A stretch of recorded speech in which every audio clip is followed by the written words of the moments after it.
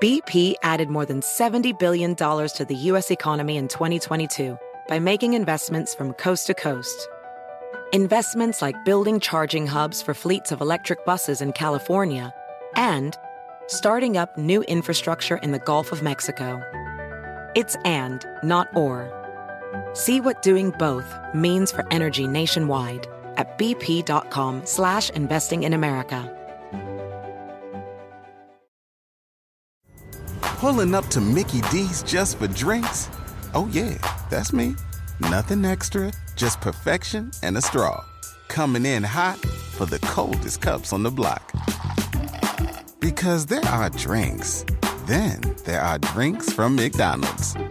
Mix things up with any size lemonade or sweet tea for $1.49. Perfect with our classic fries. Price and participation may vary. Cannot be combined with any other offer. Ba-da-ba-ba-ba. Today is the day you will lose fat. Come see Dr. T at NJ Diet. Easiest diet I've ever done. It's changed my life. Come see Dr. T. Using blood work and DNA testing. 1-855-5-NJ-DIET and NJDiet.com. Change your life in only 40 days with NJ Diet. OG. Make some noise!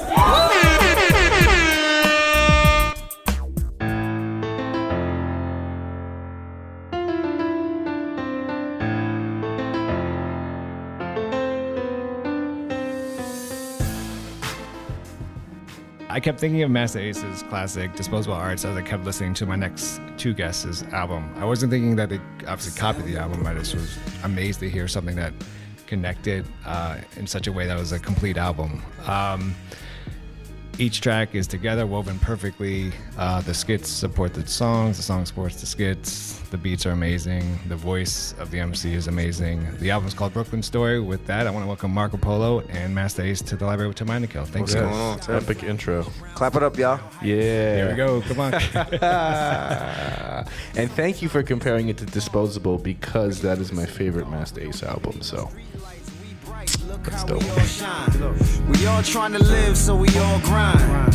And then we started saying Crooklyn. No, of course. So the album obviously starts out with a conversation with you and your dad about moving to Brooklyn. Yes. I am a Washington Heights kid, so I'm going to take offense to that. No, just joking.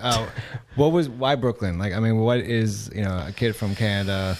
Is it just thinking about Brooklyn? I mean, there was a couple other pieces in the puzzle of the journey, but why I ended up in Brooklyn is really I needed a place to live. And it was like what's available through my small network of people, and a friend of a friend just said basically, I have a friend, he has a room. At that point, I didn't need to hear anything else. It was yes. Where do I sign up? I am about to be homeless in New York. I have an internship at the studio, and I ended up in the downtown Brooklyn area, and I've been there literally since 2002. What were your first impressions when you got to Brooklyn, from a personal standpoint, but also from a music standpoint? Fear is the first one, just because living in the suburbs of Toronto, Canada, which is definitely, you don't have to think about certain things. And then my introduction to hip hop, and through the music, just learning about New York. There's a bit of like, they paint a picture. Yeah. You know what I'm saying?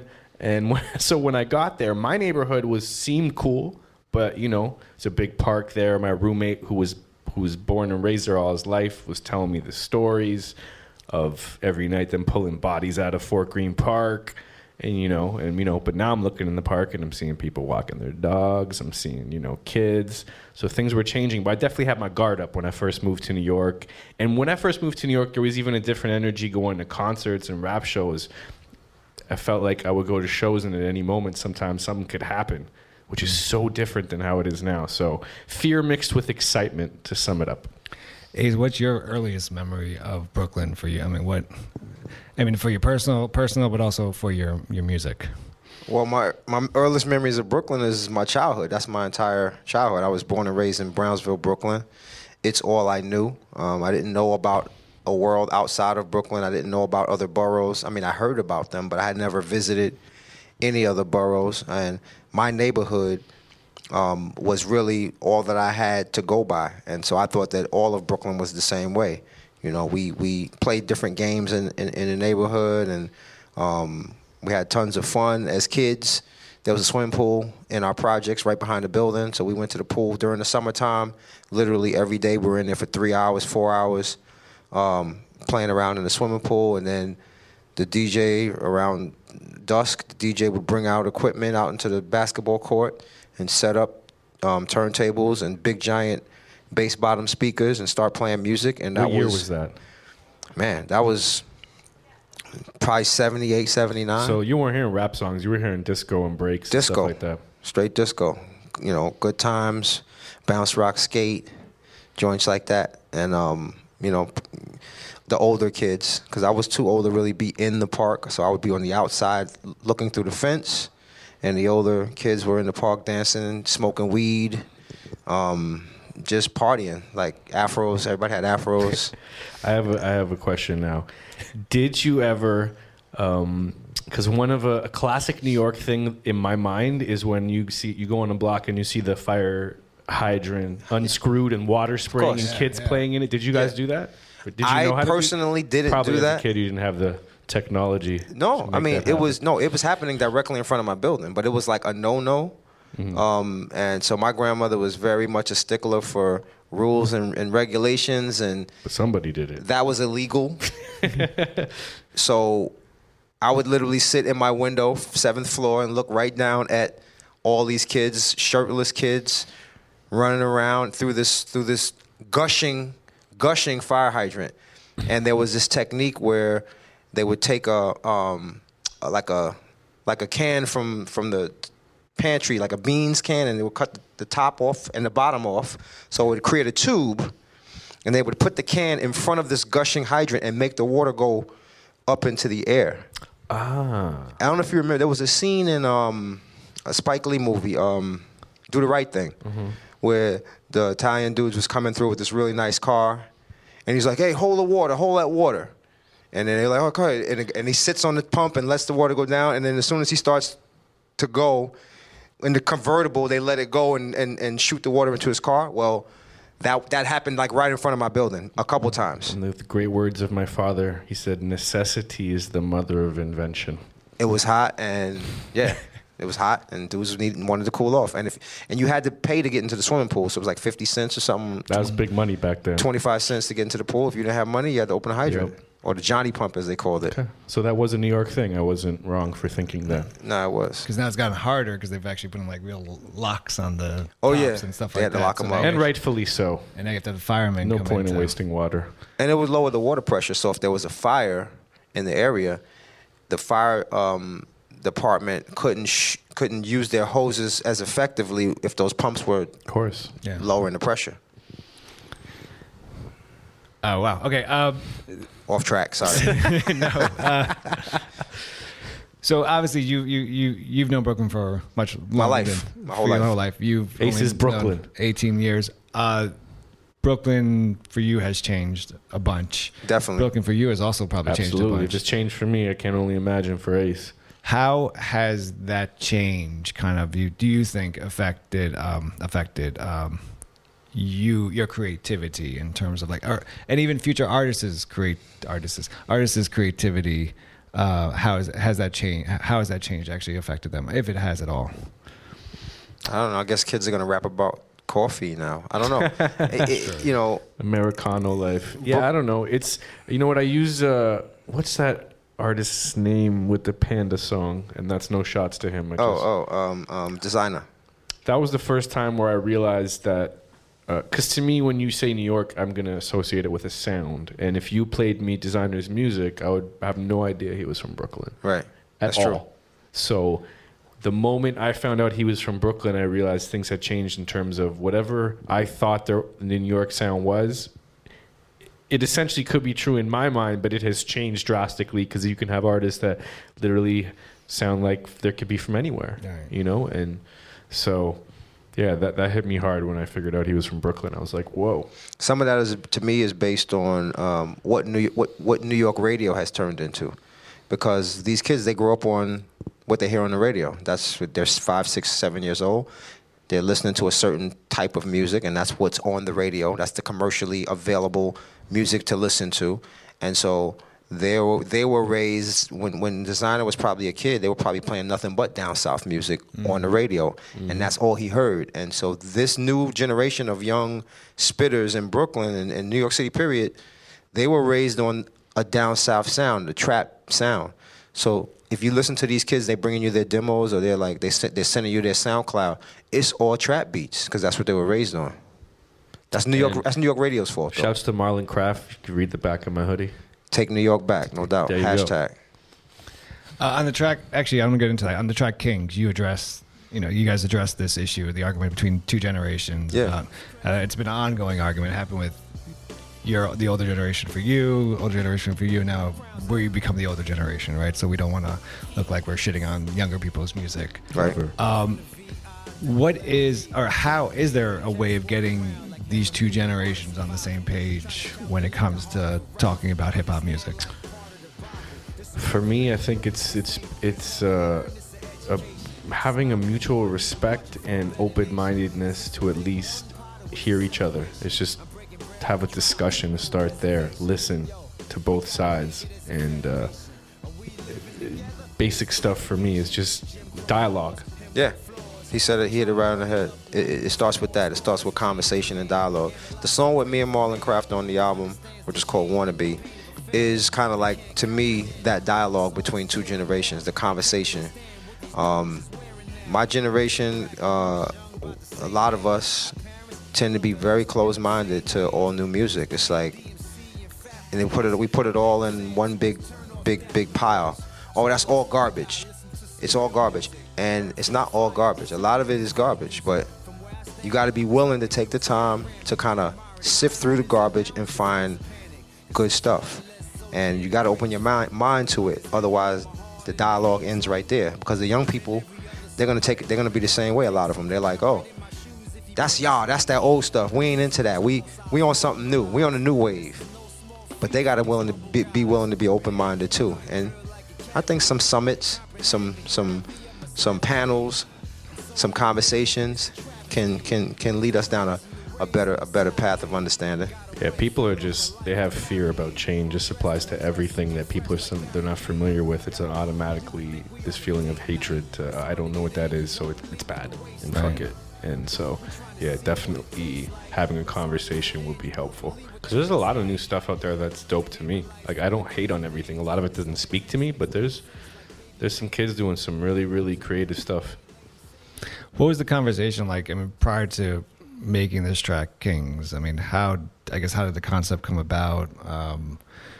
That was straight me kind of making some beats with Ace in mind, and that was all him coming up with that concept. I heard the beat, and it spoke to me in a certain way, and I really believe that most of my songs, my best songs, write themselves. I hear the beat, and it immediately transports me someplace, takes me right into the first line of the song, and something about the mood and energy of the beat make me write words that fit what I'm hearing when I hear the beat. And so the Kings joint was no different. I heard the beat, and it just spoke to me in a certain way, and it started off as in my mind, it started off as like I was gonna kind of just spit. But then as I started writing a couple of lines, it turned into a little bit more of a socially conscious, communally conscious vibe. And I went where the beat took me, and it took me someplace other than just spitting straight rhymes. Marco, I think the great thing about this album is that all your beats fit Ace's voice perfectly. Thank you. From a producer point of view, especially with Ace, is there kind of a beat or sound that just wouldn't work with him? I mean, I make tons of beats that Ace might even say are dope, but that would not be for him. I think that's what's good about this album, is that this is the first time in a long time where I was pushed to do something a little bit different than I've been doing with the last 3-4 projects, which was just aggressive Timberland hoodie, smash you in the face. And I love that all day. And I think we have some joints like that on the album, but this forced me to show my versatility get some melodies happening, some more emotion, some more feeling, and nothing but good things come of that for a producer to kind of switch it up. The moment you start doing the exact same thing all the time, I think is when you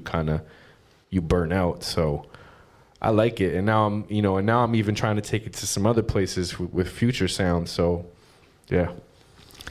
The track Fight Song featuring Pharoah Monch, it's again a perfect example of you understanding your artist that you're working with, because Ace should have got co-production on that when I think about it. Just because when I made the original beat, there was drums in it, the whole thing. It's not too late.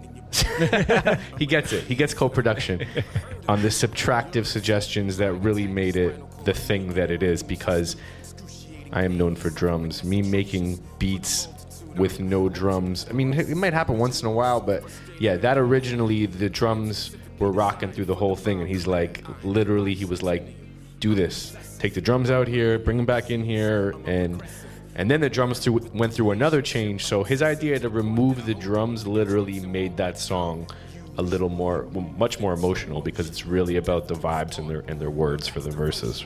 And I was adamant, the original drums that you had. Oh, he didn't like them. He was like, they cool. He's like, try and take it somewhere else. So I had some original break beats that my boy J-Zone played for me. Shouts to J-Zone, and it worked perfectly for the hook. But I just think it adds to the up and down, the epicness of it, because when the hook finally comes in with the drums and everything, it has a feeling. Yeah. When those first two parts of the first part of Pharoah's verse, but also the first part of your verse, right. That's, to me, highlights also you being able to use your voice as another instrument. During the writing process for this, I mean, when you know your voice is going to be that third, fourth, fifth, whatever instrument, do you have to write differently, or do you approach it differently? Do you approach the track differently? Nah, I honestly, this is another one of those cases where the beat spoke to me. I couldn't write to the beat until he structured it the way I wanted, which was no drums in the verse. I couldn't write to it when the drums were in there. So once he, restructured it, and I had that section of music without the drums, that's when I was able to really, really get in there and figure out the lines. And it's so interesting, because certain songs, I actually remember where I was when I started writing them, or wrote most of it, and I was in my car driving on my way to the Bronx to speak to a school of junior high school kids. And that's where I came up with those first maybe 8 bars, was like in the car. Shouts to Paul Barman. Shout to MC Paul Barman, who gave me the idea to even do the song.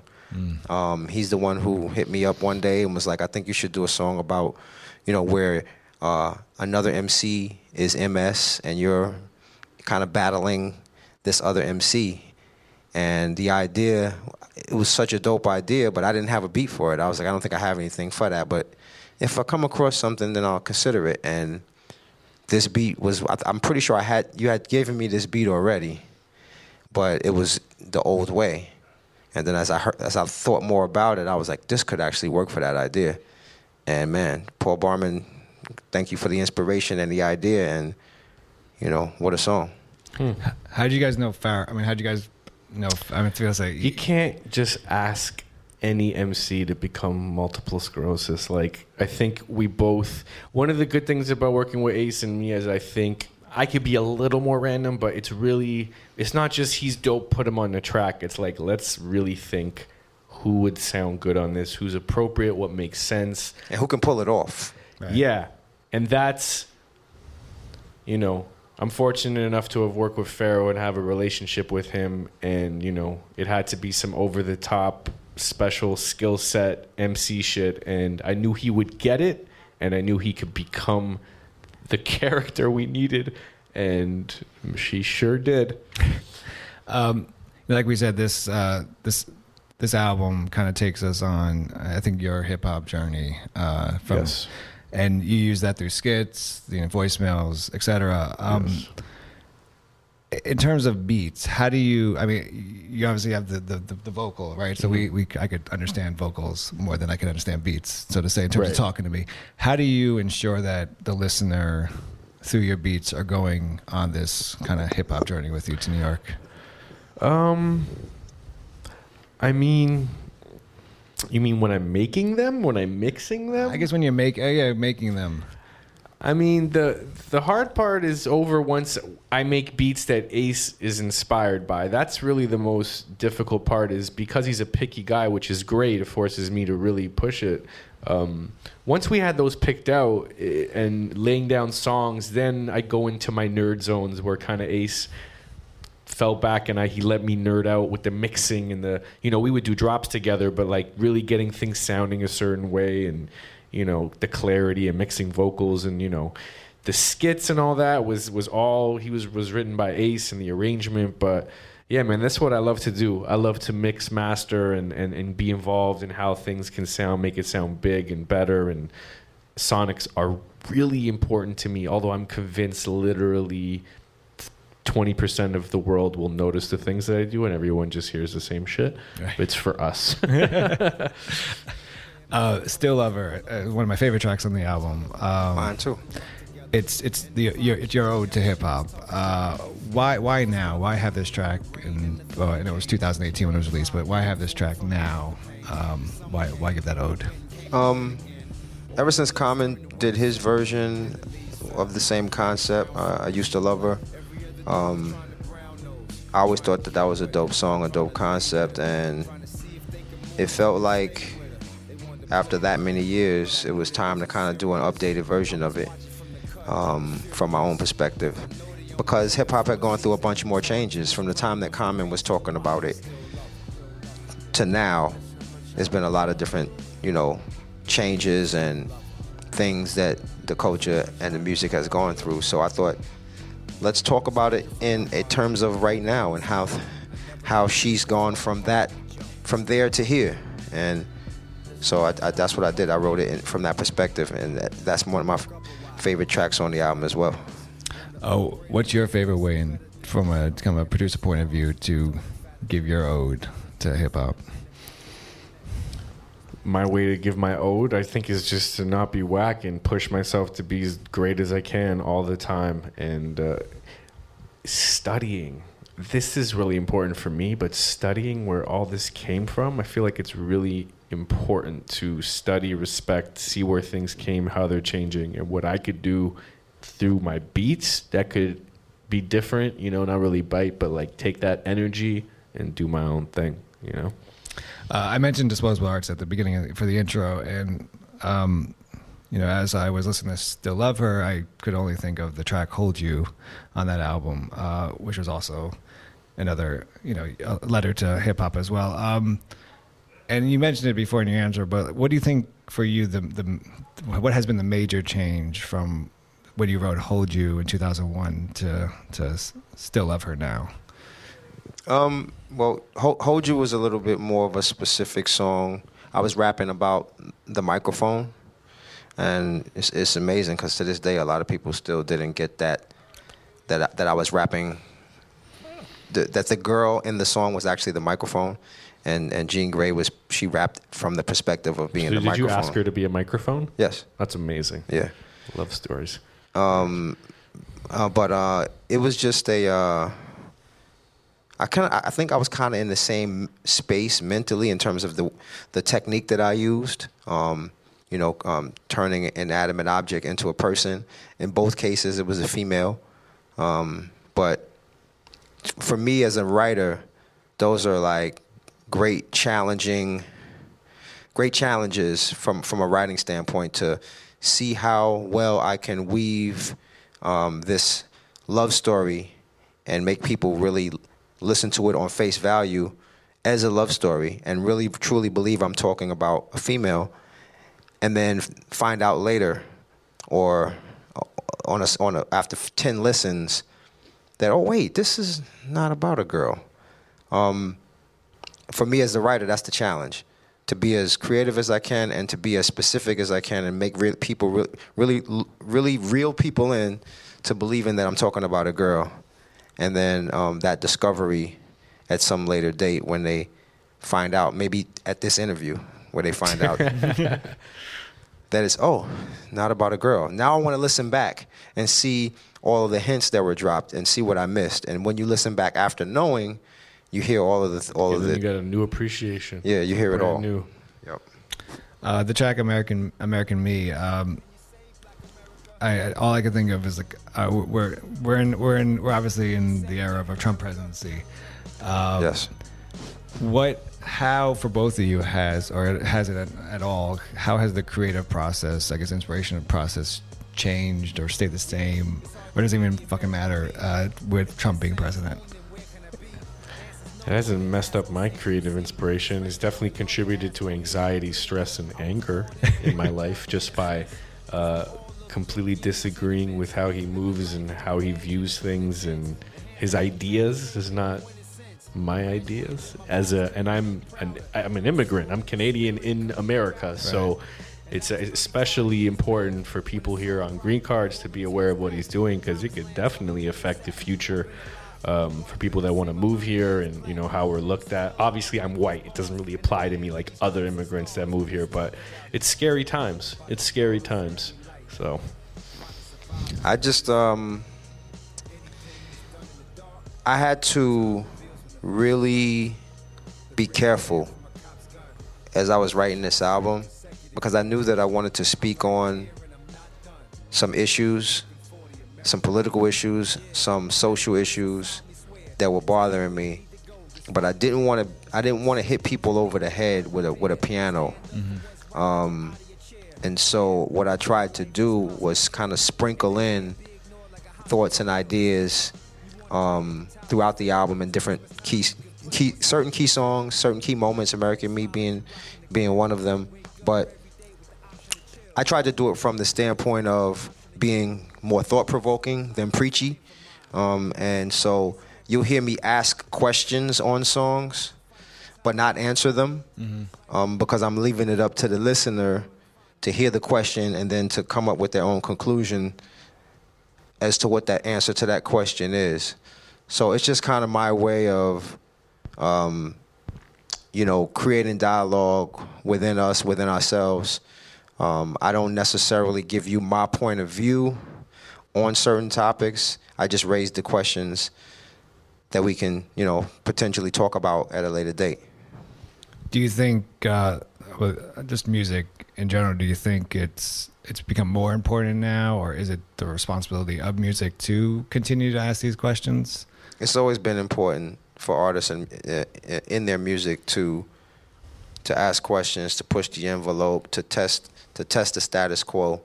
And, I understand that not every artist is going to feel comfortable doing that, feel qualified to do that. Maybe cats are a little bit too young. Maybe they didn't pay attention, they're not paying attention like that. I mean, I think about when I was 18, 19, I didn't care anything about politics. I didn't know what was going on. All I knew was as long as it didn't, as far as I could tell, affect my day-to-day, I was good. Mm-hmm. So, I mean, I think a lot of young people might, mentally might be in that place. But for those artists that have that platform and can do it, I think that it's absolutely important. It's part of music. It's always been part of hip-hop to be socially conscious and to speak on topics. And hopefully, hip-hop's voice will continue to do that on some level. The last track on the album is your mom talking about your song Nostalgia, and it's a skit. So two questions: why leave us with a skit? But then also, what is for you? What's the importance of this track Nostalgia for you, in terms of your personal life and your hip hop career? So many things about that song are important to me. It's definitely the first song that.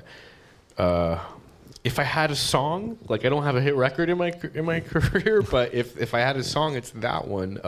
But more importantly, it's the catalyst, I think, to this album happening. It's because of the love that song's received, and Ace has probably noticed over the years, we do it in the shows, and it was the idea of us making music seemed to be cool to people, and it definitely put the battery in the pack to discuss a full album. So. The video's got crazy love. It continues to grow. It's got like 7-8 million views. And yeah, it's a very important song for me. Why, when your mom's talking in the skit, she's talking about the video. I'm just curious, why did you guys consciously make her talk about the video versus just the song itself? I don't think that was anything over. It was probably just an Ace writing thing. Yeah, it wasn't an overthought. It wasn't. I overthought that one. Yeah, you're welcome. No particular deep meaning behind it, but just just that acknowledgement of my voice over his beats and how she recognized that was cool. Okay. Yeah. And then there we go. Yeah, and that's, even though he wrote it, it's something she would have called me and said anyways, because she's just that type of person. So shouts to my mom. Love you. A couple more questions. So obviously you're working together. You have this incredible album together. You're on the track Nostalgia. But what was, for you, Marco, what was that first Ace song you heard or verse that said, hey, I got to mess with this guy? I definitely heard some of the older joints, like the Symphony was probably the first time I heard Ace, because I wasn't listening to hip hop when the Symphony came out. I don't even know how old I was, but I had discovered hip hop a little later, so I went back and did my research, like kind of like going to a library. But the album that resonated, He Knows It, is Disposable. When I moved to New York, I feel like it had been out. It came out around 01, which is same exactly year when I moved. So I remember going to Fat Beats to buy records. And Don't Understand. I remember I walked into Fat Beats one day and Don't Understand is just blaring, and I'm like, what is this? And then that album was really important to me because I connected to me moving to New York. So the irony of this album being a part of that time frame and me coming up to me now doing an album with him is so bugged out now that I think about it. But yeah, emotionally, Ace was going through some things during that time and probably didn't want to rap anymore and was trying to figure out the next move. And all that went into, like, I just feel the emotions.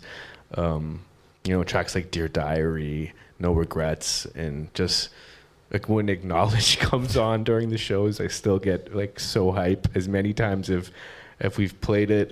So yeah, that's that whole album is my shit. Good job, buddy. It's a good album. Thanks, Marco.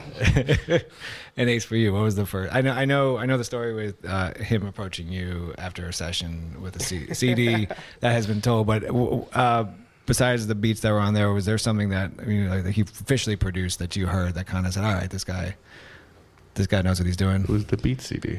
Yeah, it was really the initial beats that I heard, because what you don't know is that the original beat CD that he gave me, I didn't pick anything off that CD, but he sent me a follow-up group of beats. And on that CD, Nostalgia was on that CD, but and the song that I wound up doing with Big Noid from my album Long Hot Summer was on that CD. And the beat for You and I, which is one of the songs off this album, was on that CD. Yeah, that beat is like old as shit. It got a little bit of a spruce up, but for the most part, that is. I've held that beat 18 years. No, not because you gave it to me.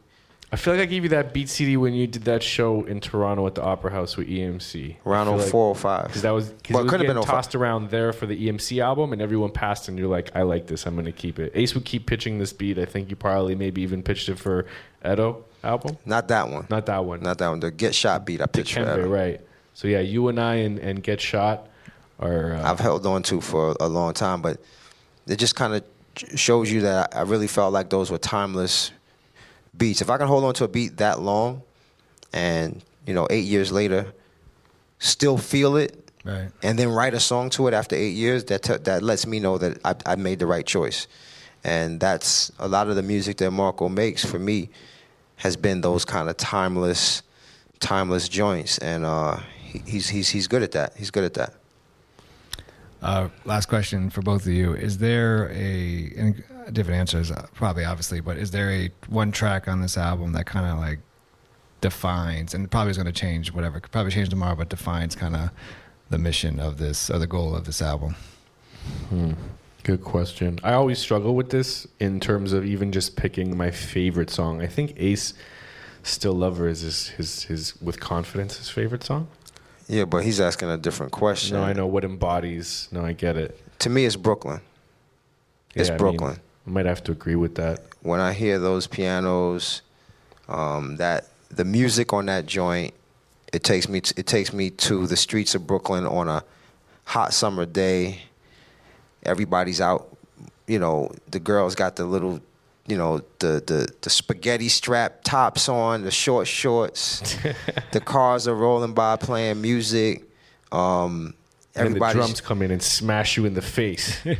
It's just so hot that nobody wants to be in the house. So everybody's outside of their house, and you can look up in the window and hear air conditioners going, and you can see water dripping from the air conditioners. Some people got fans in their windows, and it just feels like Brooklyn on a hot summer day, and it really sums up the whole entire album for me, anyway. I can't even argue that. I'm just going to cop out and agree with Ace on that one. It is. That's the defining song for the album. Works for me. Marco Polo, Master Ace, new album, A Brooklyn Story. Incredible album. Thank you. Thanks, man. Thank you, too, for being Thanks to everybody for coming out. Yes. Appreciate y'all. We'll do meet and greet later. Don't worry about it. Peace anonymous. I'm just trying to honor this place that we call home, Brooklyn. Look, I'm really just trying to make you proud like, look, Mom. I'm trying to make you smile like, look, Dad.